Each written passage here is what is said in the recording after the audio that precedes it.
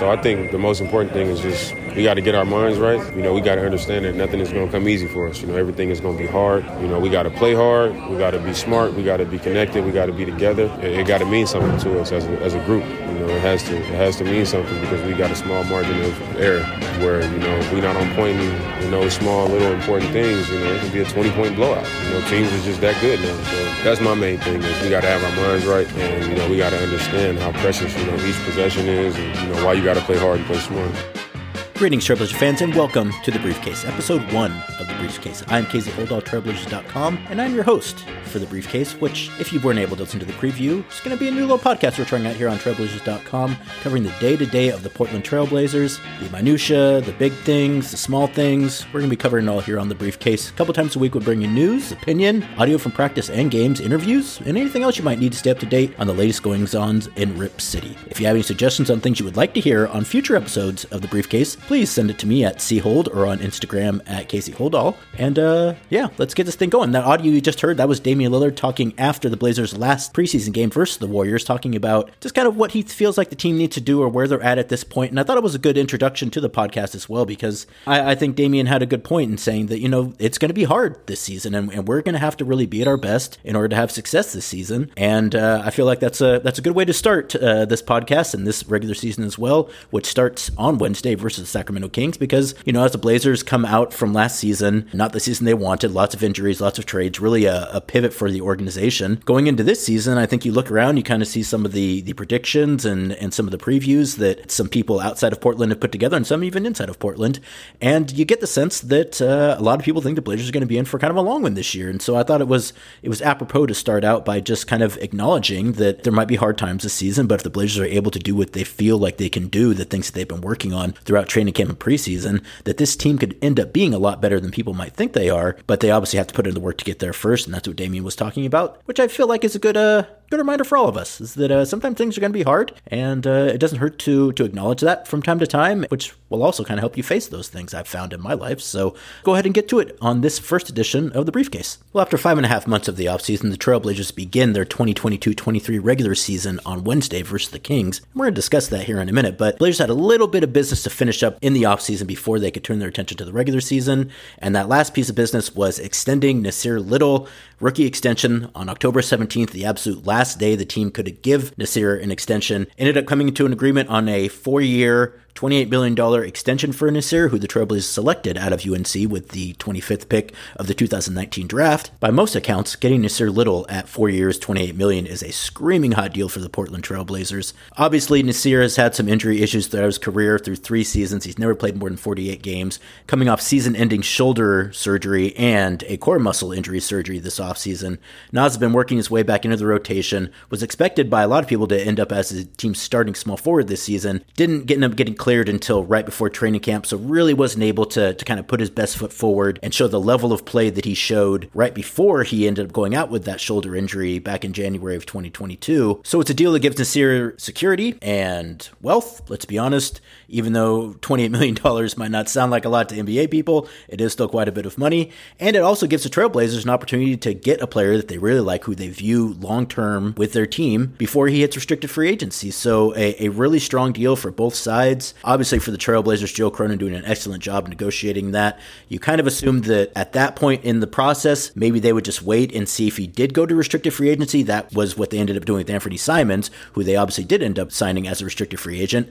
But between Nassir and the team and Nassir's agent, they just came to the conclusion that the deal seemed fair for everyone, considering the situation that both the team and Nassir were in. And they went ahead and signed that deal, got him locked away for the next 4 seasons, which, if you're a Blazer fan and you're kind of looking at the young core that this team has, I think a lot of people consider Nassir to be one of those members of that young core, as do I. And so getting him locked up for 4 seasons at a very team-friendly number, I think is great. Gives him the opportunity to put that contract behind him, not have to have that looming over his head all season long, and really be able to focus on the basketball, which is something Nassir has wanted to do for a while anyways. With the injuries, it's been difficult for him to really make consistent progress that he knows and he feels like he can make in the NBA, because he's kind of been fell with injuries here and there, and obviously a pandemic didn't help that either. So I think for Nas, it gives him peace of mind and lets him know that he is here long term. I think for the team, it obviously gives them a great sense of where Nas's head is at and what is valuable to him. And that's not to say that guys who don't hold out for more money don't have good reasons to do that. They obviously do. And the way that each player approaches his own financial future is kind of their own to decide. And I don't think that, at least personally, in this role that I've been in for some time now, I don't, one way or another, whatever a player decides to do, whatever he feels like he needs from a financial aspect, I think makes perfect sense. I don't judge those kind of things. But I am really happy for Nas to get that security, and Nas is really happy about it as well. And again, you look at what some other players have signed, and you see what Nas has signed, and I think there might be an inclination that he maybe didn't get what he wanted. But to hear Nas tell it, he is very satisfied with the contract, and he's really looking forward to moving forward with this team. So let's go ahead and hear what Nassir Little had to say about signing that contract extension after practice on Monday. $28 million is the advantage. Just some security, I think peace of mind, just, having that kind of locked in and having them showing, their belief in me and stuff like that, means the world. So looking forward to it, man. Looking forward to it for sure. I mean, honestly, I think it's, in regards to other players, I feel like it just depends on you, as a person, what you think is important, what you value, what you want to get out of life. And, for me, it's more money than I make now. It's more money than I've ever made in my life. And, yeah, I could bet on myself to make more money, but, I don't really play this game, just for money. You know what I'm saying? I had $28 million on the table, so I just took it, you know what I'm saying? So that's just that was my approach on it. I mean, I think I came into the league pretty mature. If you ask anybody in this organization, they'll tell you that I'm probably one of the most responsible rookies ever. Just always been about my business, always been really professional, on time, good work ethic. So, but I think, as I've gotten older, just seeing how things work, I definitely think I've matured, which I hope most people typically do with age. And I think it definitely shows a mutual desire, for me to be here. Because obviously, not gonna lie, I think my talent level is worth more than that. But, with me having injury history and stuff like that, them still taking a chance on me, them wanting me here, I want to be here. You get what I'm saying? And I know that I'll probably perform at a level that's worth more than that. But at the end of the day, being in Portland is what I wanted to do. So now that I'm glad I got a chance to lock that in over the next 4 years. It just lets you relax, man, and just lets you play. You know what I'm saying? You'll have guys tell you contract years are stressful years, and I think for me it just takes a lot of weight off my shoulders. Just a lot of, anticipation just goes away. So now I can really just focus in and secure stuff for myself and my family. Should be good for the rest of my life and continue to work and just play basketball. So there you go, Nassir Little talking about getting back to just playing basketball, which is what he will have an opportunity to do this week, along with the rest of the NBA, as it is opening week, finally. After training camp, after preseason, the NBA, the games that count, the regular season is finally here. It starts on Tuesday with the Celtics hosting the 76ers, and then here on the West Coast, the Warriors hosting the Lakers. And then on Wednesday, 24 teams begin their season, including your Portland Trail Blazers, who will head to Sacramento to open the 2022-23 season versus the Kings at Golden One Center, California's capital, that is in Sacramento. 7 p.m. tip-off on Root Sports Plus, 6:20 a.m., and on all the stations of the Trailblazers Radio Network. This being the season opener, felt like it was important to talk about what the Blazers have done in the past in season openers. Blazers have a 31-21 record all-time in season openers. They are 8-11 in road season openers. The last time the Blazers started their season on the road, they defeated the Suns 124-76 back in 2017. Coincidentally enough, the last time they lost their season opener on the road was also versus the Suns. That was back in October of 2013. So it's been almost a decade since the Trailblazers have lost their season opener on the road. They also had a winning streak about season openers broken last season by the Kings at the Moda Center. So now looking to start a new streak on the road in season openers. And also they play the Suns in their home opener on Friday. A lot of Suns early season games, both historically and this season, where the Blazers will play the Suns 3 times over the course of, I think, the first 3 weeks of the season. And if you watch the game versus the Kings in the preseason, also at Golden One Center, you're probably not surprised by this. The Blazers are underdogs going into their first game of the season versus the Kings. They're 1.5 point underdogs, according to our friends at the Oregon Lottery, at minus 1.5. If you're going the money line, They're 105 on the money line, which is basically even money, meaning that the Blazers are underdogs, but they're not huge underdogs. Usually you assume you get 3 points for being the home team, so if the game was in Portland, one might argue the Blazers would be the favored team and the Kings would be the underdog, but that's not the situation they're in, and so the Blazers go down to Sacramento, playing on Wednesday in their season opener as small underdogs. The over-under is 225, by the way. The Blazers will have most of their players available for that one, though at least one key absentee, Gary Payton II, who we had hoped would be ready for the start of the regular season. Team announced last week he is going to be out for at least another 2 weeks as he recovers from that core muscle surgery. Team is saying that the rehabilitation is going well. They just want to make sure that everything's completely squared away before they cut Gary loose. I know that he is incredibly excited to get out there and play again, but everyone's got to take their time on that one. Also, Olivier Sarr, who was awarded the two-way contract last week, congratulations to Olivier for that, has a sprained right wrist. It looked like he was in some kind of cast at practice on Monday, also at FanFest, so he's going to be reevaluated in a couple days, so he will also not be available for the game versus the Kings either. I'm also not entirely sure what the status of Trendon Watford is going to be for the Kings game. Trendon's been dealing with a little hip issue basically all throughout training camp and preseason. I know he's getting close. I know hopefully he's going to be able to play in the opener, but not entirely sure what his status is going to be going forward. Same with quite a few people for the Kings as well, up to and including Ricky Keegan-Murray, who had a great game versus the Trailblazers in that preseason game. He is in the health and safety protocols, which typically means that he has COVID. COVID's still out and about there, as I'm sure all the folks know. The protocols for when a player can return now have gotten a little bit squishy. I'm not saying they don't have protocols. I just don't know exactly what those protocols are at this point. So Keegan-Murray's availability for the season opener on Wednesday, I think, is still very much up in the air. He is listed as day-to-day. Not entirely sure how that's going to play out, but we will keep you updated on that as best we can. But I would say that he is definitely in danger of missing the opener. It just depends on what those levels are. One of the things we're also going to be doing on the briefcase is kind of paying a little bit of attention to some of the betting odds that are out there.